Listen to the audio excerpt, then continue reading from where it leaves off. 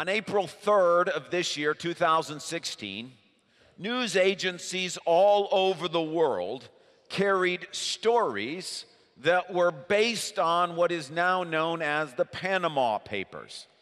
What the Panama Papers are is there 11.5 million financial and tax documents and legal documents that were leaked from a law firm called Mossack Fonseca in Panama.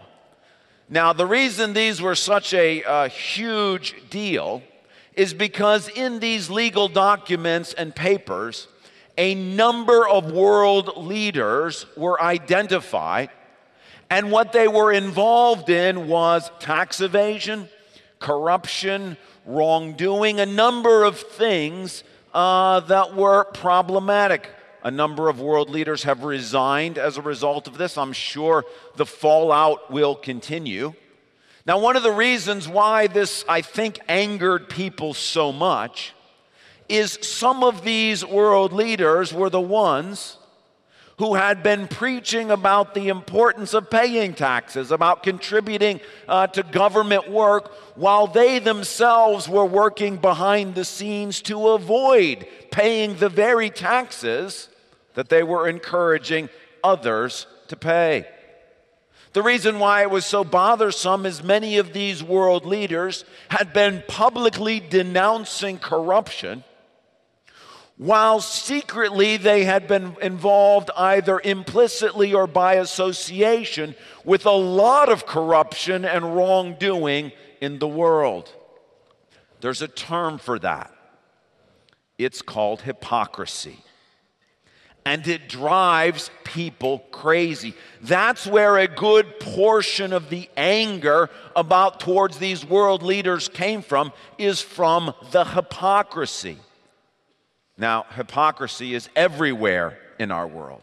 We see it all of the time. We live, for example, in a secular society that preaches the importance of tolerance, but which can be remarkably intolerant toward Christians. We are involved in a world in which certain educators come down hard upon their students for plagiarism, all the while taking credit for research that their research assistants did. We live in a world in which politicians who promote and preach family values are themselves secretly involved in adulterous affairs or soliciting prostitution. We live in a world in which healthcare professionals who speak about the importance of diet and exercise are themselves not paying much attention to their diet and exercise. We live in a world in which even moms, yes, moms, I know it's Mother's Day, even moms can be guilty of hypocrisy, telling their children that they need to get along with one another, with their siblings, while not working themselves to have a good relationship with their siblings, telling their children not to worry about body image and what the world says about how you look, all the while being secretly concerned about their own appearance. Hypocrisy is everywhere. But of course, it's nowhere more present than it is in the church. No one is more guilty of hypocrisy than the Christian church. We tell others to pray and don't pray ourselves.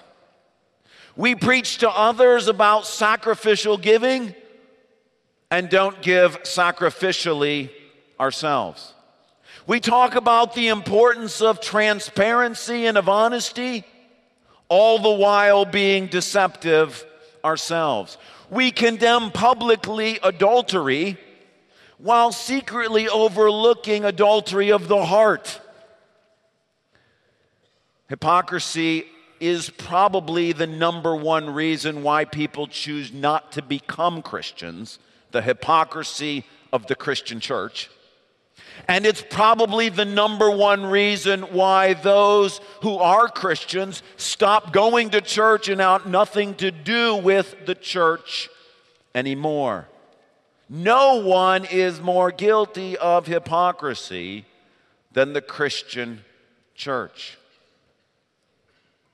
The question is, though, why is this the case? Why is hypocrisy so rampant? Why is it something that every single person struggles with?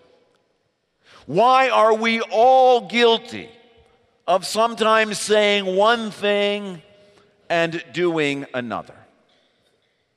Well, I'd like you to take a Bible and turn to the book of Romans chapter 2. Book of Romans chapter 2. If you're using one of the Bibles you picked up on the way in, it's page 912. Romans chapter 2. Now, in the book of Romans, we have been talking about the fact that Jesus is risen from the dead, and because Jesus is risen from the dead, that changes everything. And so the book of Romans, the Apostle Paul is taking the truth that Jesus is risen from the dead, and he is systematically explaining to us truth from God about all sorts of different subjects so that we might now understand what God has to say by faith. And this morning we get to look at the issue of hypocrisy. So Romans chapter 2, I'll begin reading in verse 17. Now you, if you call yourself a Jew, if you rely on the law and boast in God, if you know his will and approve of what is superior, because you are instructed by the law, if you are convinced that you are a guide for the blind, a light for those who are in the dark, an instructor of the foolish, a teacher of little children, because you have in the law the embodiment of knowledge and truth, you then who teach others, do you not teach yourselves? You who preach against stealing, do you steal?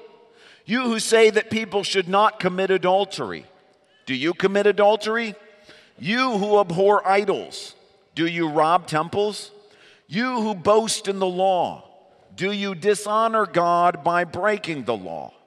As it is written, God's name is blasphemed among the Gentiles because of you. Okay, stop here for a moment.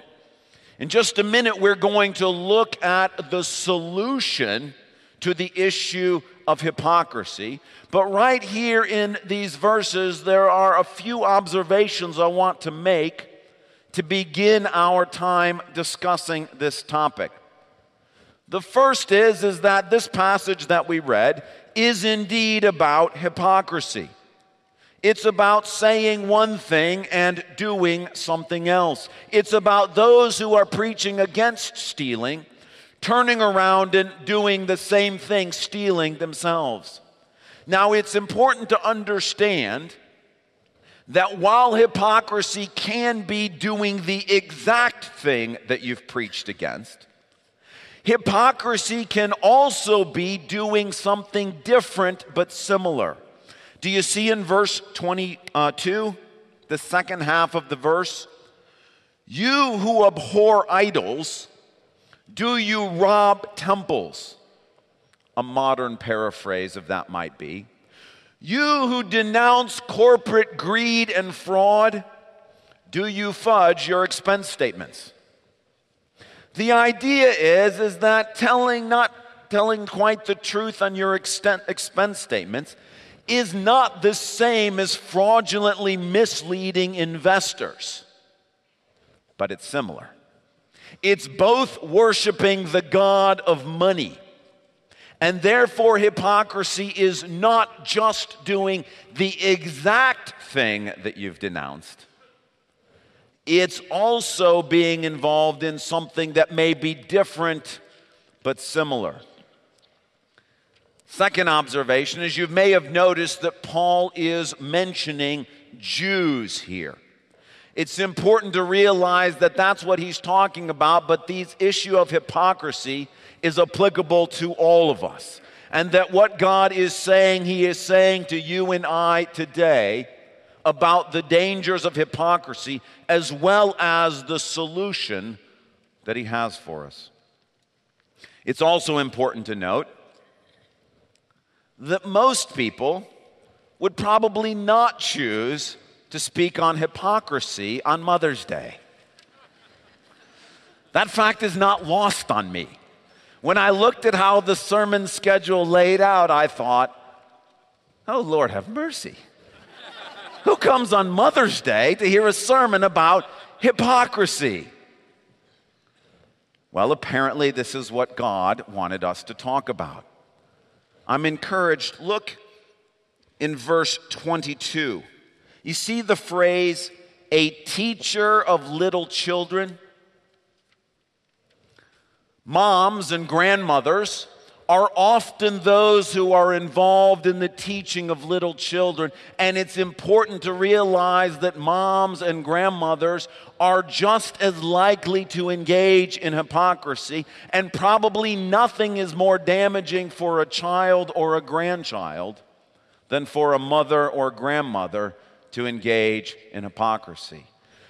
So God has chosen this for our subject today. Now, I still feel the pressure. I wrote the first pass of this sermon on Mother's Day about hypocrisy, and I gave it to Tom, and he said, it sounds like you're apologizing and pandering to mothers for what this topic is about. He was right. So I rewrote it, and this is when I'm praying and feel like God wants us to share, because on this day, hypocrisy is something that all of us can be guilty of.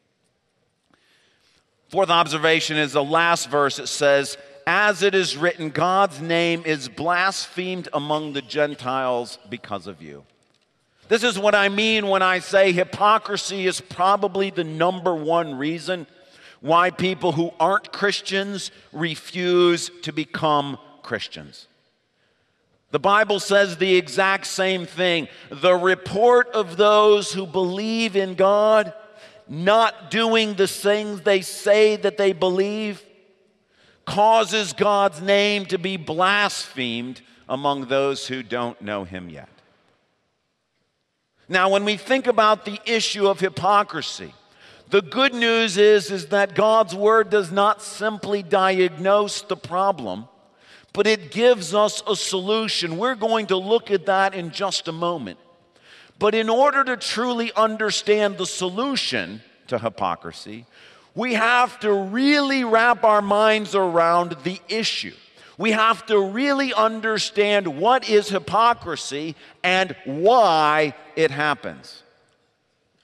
Now, to do that, I would like to ask you a question that I asked myself this week that I really sort of struggled with as I tried to come to grips with what's going on in the passage. And the question that really got me thinking as I read this passage was, why would someone who is committing adultery preach against adultery? I mean, why not just keep your mouth shut? I mean, if you're engaged in adultery, that's bad enough. Why would you compound the problem by telling others they shouldn't be engaged in adultery? That was the question as I read this passage. Why would people go about doing this? Now, as I struggled with that question, I was led to a very strange but important story in the book of Genesis, chapter 38. Now, I'm going to tell you about that story in just a second, but let me tell you how I got there. It says in verse 17, Paul is addressing or talking about Jewish people. Now, we're so familiar with the word Jew that we don't remember or don't think about or don't know that that's actually a shortened form of a different word. The word Jew comes from a man's name who was called Judah. Judah, whose name means praise in Hebrew, was one of Jacob's sons. As a result, a tribe was named after him, the tribe of Judah.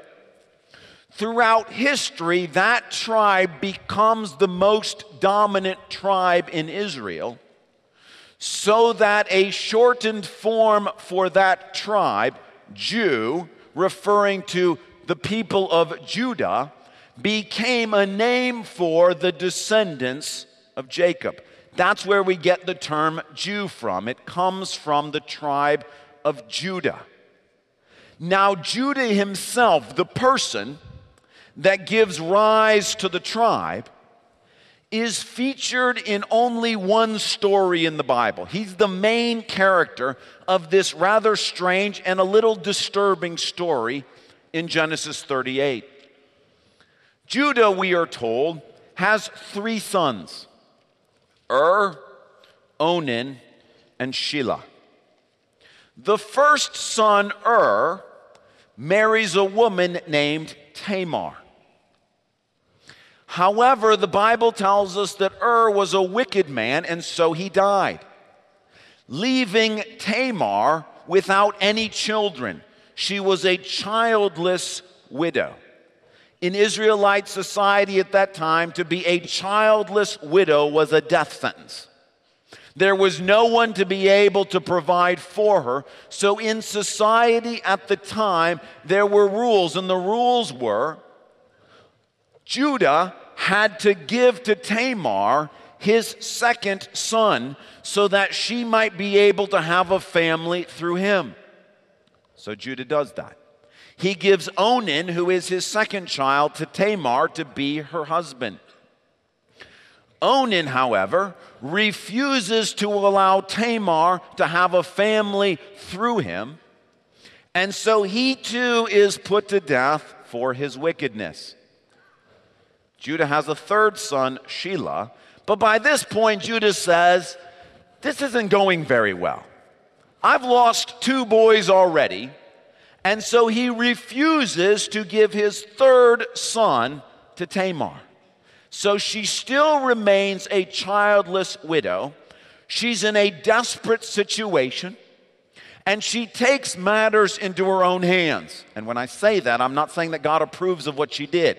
I'm saying she took matters into her own hands.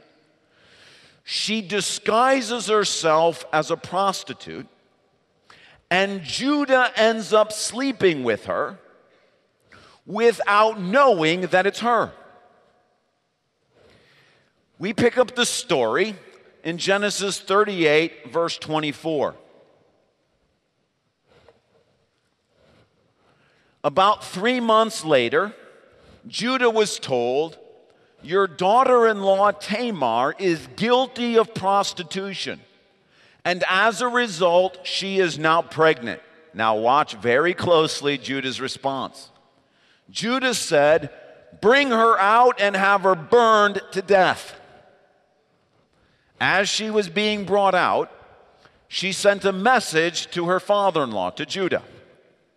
I am pregnant by the man who owns these, she said.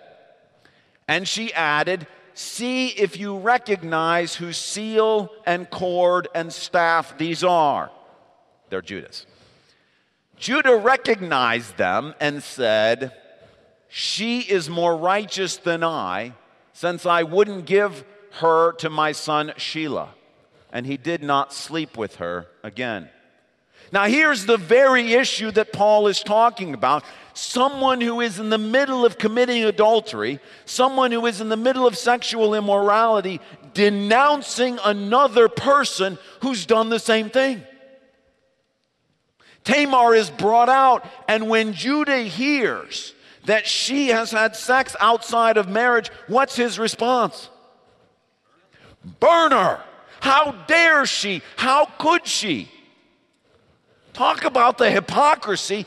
He's the one who caused this. He's the one who's engaged in sexual immorality outside of marriage, just like she is. Now, why does he condemn her, all the while doing the exact same thing himself? Well, in Jewish society at the time, it was somewhat acceptable for a man to sleep with a prostitute. It was not acceptable for a woman to get pregnant out of wedlock. Now listen, not in God's eyes. In God's eyes, what Judah did was at least as bad as what Tamar did, probably worse. But in society's eyes, what she did was worse. And that's the clue as to why Judah denounces something that he himself is guilty of. It's because he's not worried about what God thinks. God would have condemned his sin just as much, if not more, than Tamar's, but Judah isn't concerned about what God thinks. He's worried about what society around him thinks. This is his daughter-in-law. She's been found pregnant. That's going to bring guilt and shame on him. He wants her burned alive. And that's the clue to the source, or one of the main sources, of hypocrisy. People-pleasing. Judah is willing to denounce his daughter-in-law, wanting her killed, because he's worried about what people around him think. He's not worried about what God himself thinks of what Judah's done. If he did, Judah would have repented right there. I've done the same thing that she has. See, the reason why the politicians who are involved in the Panama Papers are out preaching that tax evasion is bad is not because they believe it themselves. If they thought it was important to pay taxes, they would be paying taxes. They're preaching that tax evasion is bad because that's what they think people want to hear. That's what they think the people who have put them in power want to hear. They want their politicians to stand up and to denounce tax evasion. So that's what they do, all the while evading the same taxes they're telling other people to pay. People pleasing.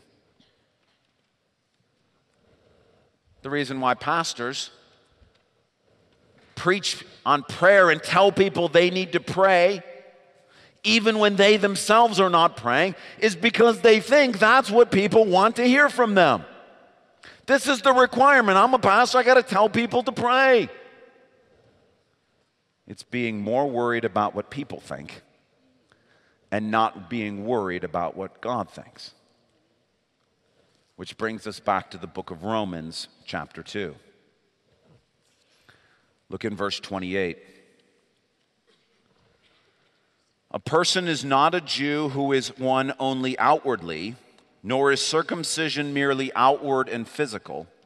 No, a person is a Jew who is one inwardly, and circumcision is circumcision of the heart by the Spirit, not by the written code. And then look at this phrase.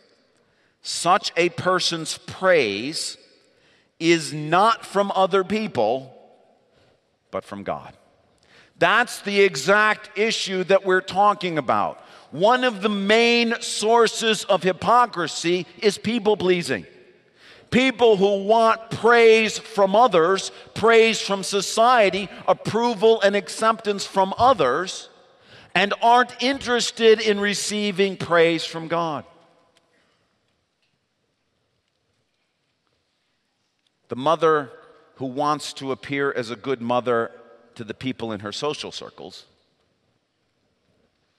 is going to command and order that her children have their electronic use in line, even while she herself may not.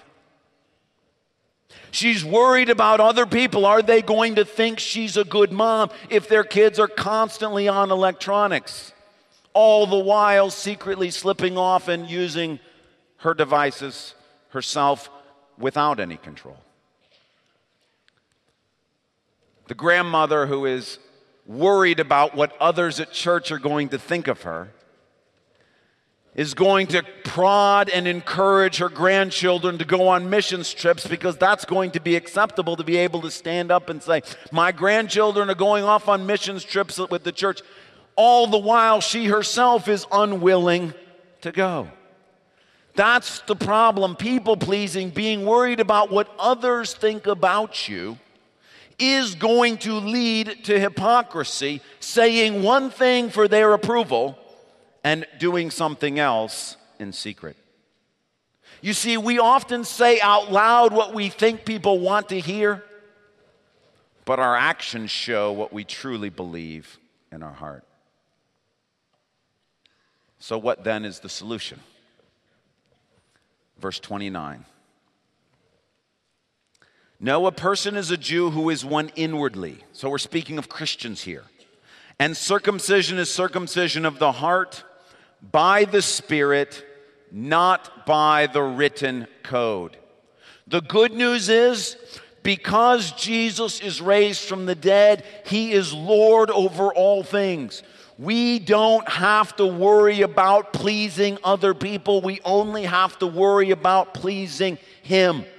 And God has given us his Spirit to be with us at all times, to give us a new heart so that we don't have to just say one thing and do something else. We can have a new heart that God's Spirit is transforming so that we can be a different person than we were before. And God's Spirit guides us, and God's Spirit directs us, and God's Spirit gives us things to follow. And when we do those things, we receive praise from God.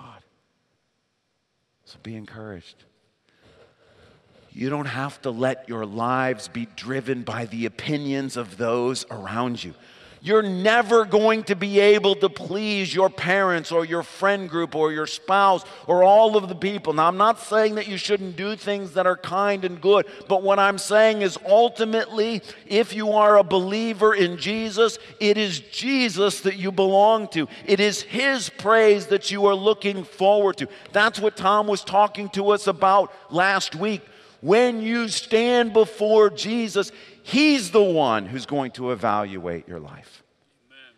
And the good news is, even if you've got the most wonderful parents in the world, even if you've got the most wonderful siblings, the most wonderful church, the most wonderful pastor of all time, our opinions, they change.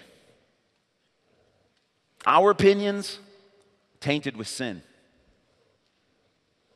But your Father in heaven, he's the one you want praise from.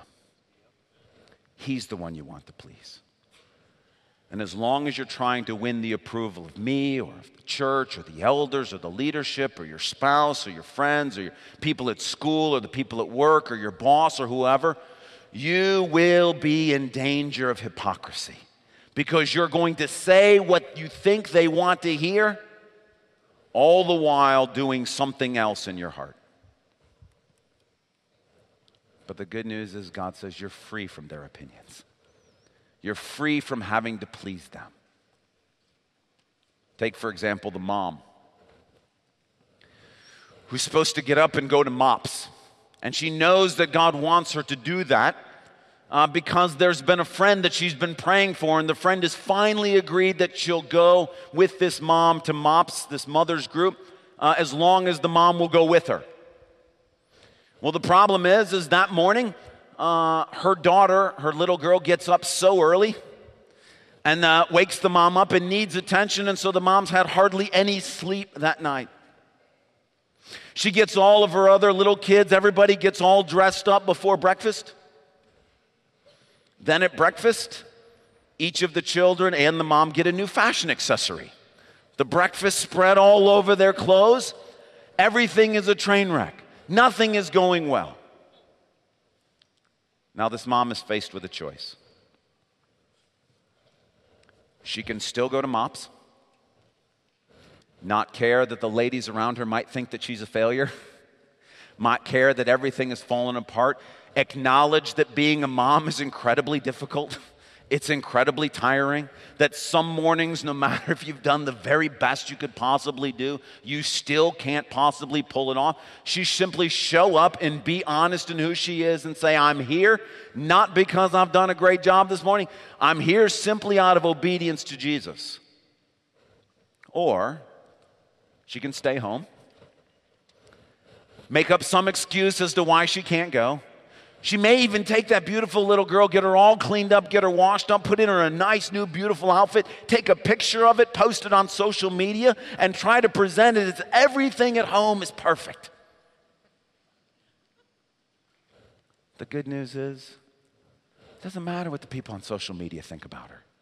It doesn't matter what it doesn't even matter what the other women at MOPS think about her. God is looking at that woman who decides, yes, everything about my life feels like a train wreck right now. I got food in my hair, but I'm going to be obedient. And the good news is that woman receives praise from God. There's no hypocrisy in her life, and God is pleased with her. Or to expand the examples, outside of mothers, take the man who at the workplace has a boss, and the boss places a high stock on spending time at the bar and in social situations where there's lots of drinking and inappropriate conversation. And the man feels like, look, if I don't participate in those kinds of things, if I'm not networking and building relationships, then I'm not going to get the promotion, I'm not going to get the raise, I'm not going to get the great assignment. The problem is he's also a small group leader at church. And he's just been teaching a small group that we need to make sure that every word that proceeds out of our mouth is glorifying to God and not a stumbling block to others. And so that man is faced with a choice. If he's worried about what his boss thinks and about what his coworkers think, he is going to go to those places and participate in conversation and laugh at jokes he shouldn't be laughing at, saying one thing when he's with his small group and doing another when he's in the workplace. Or he can remember, God's in control of all of this. He decides if I get a promotion. He decides what assignments I get. He's the one who decides what my salary is. I don't have to try to please my boss. I don't try to have to curry his favor. I don't have to get the rest of my coworkers to like me or to think that I'm just one of the guys because I do all the same things that they do. That man is free to do what the Spirit leads him to do.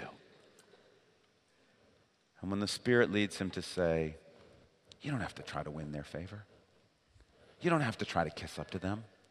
You don't have to try to abandon the things you know you shouldn't be doing just to try to make something happen on your own. God's in control. And the good news is that God has given to that man his Spirit.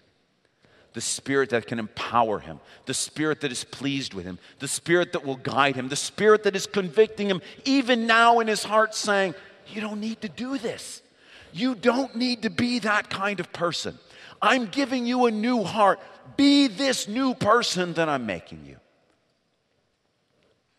You see, the aha moment for me, the eye-opening thing as I wrestled through this passage, hypocrisy, which is so prevalent, so common, of which we are all guilty of to some extent, has as one of its main sources people-pleasing. That as we seek praise from others, approval from others, we will engage in saying one thing and doing something else. But by the grace of God, He's given us His Spirit and told us, don't worry about what they think of you. Worry about what I think of you. The same God who says to the moms today, you may think of yourself as a failure as a mom. You may think you've done a terrible job. You may think looking at your children, maybe they've walked away from the Lord. Maybe you've got little children and they're disobedient, they're difficult, whatever it may be. Please listen to me. It's not what society thinks. It's not what the people around you think. It's not even what you think. Your praise comes from God. And the fact that you're being obedient, the fact that you are trying, the fact that you are loving these people the best that you can, God is pleased with that. For the rest of us here, whatever situation they're in, at work, at home, in church, wherever it may be, there are people's expectations of how we're supposed to behave, of what we're supposed to look like, of how things are supposed to go. But thanks be to God, it's only His opinion that matters. And our Heavenly Father is a kind, merciful, gracious, patient, long-suffering. The kind of God whose love is so great for us that he is slow to get angry. And he overlooks all sorts of stuff because his love is so great for us. That God, through his Spirit, tells us that he's pleased with us.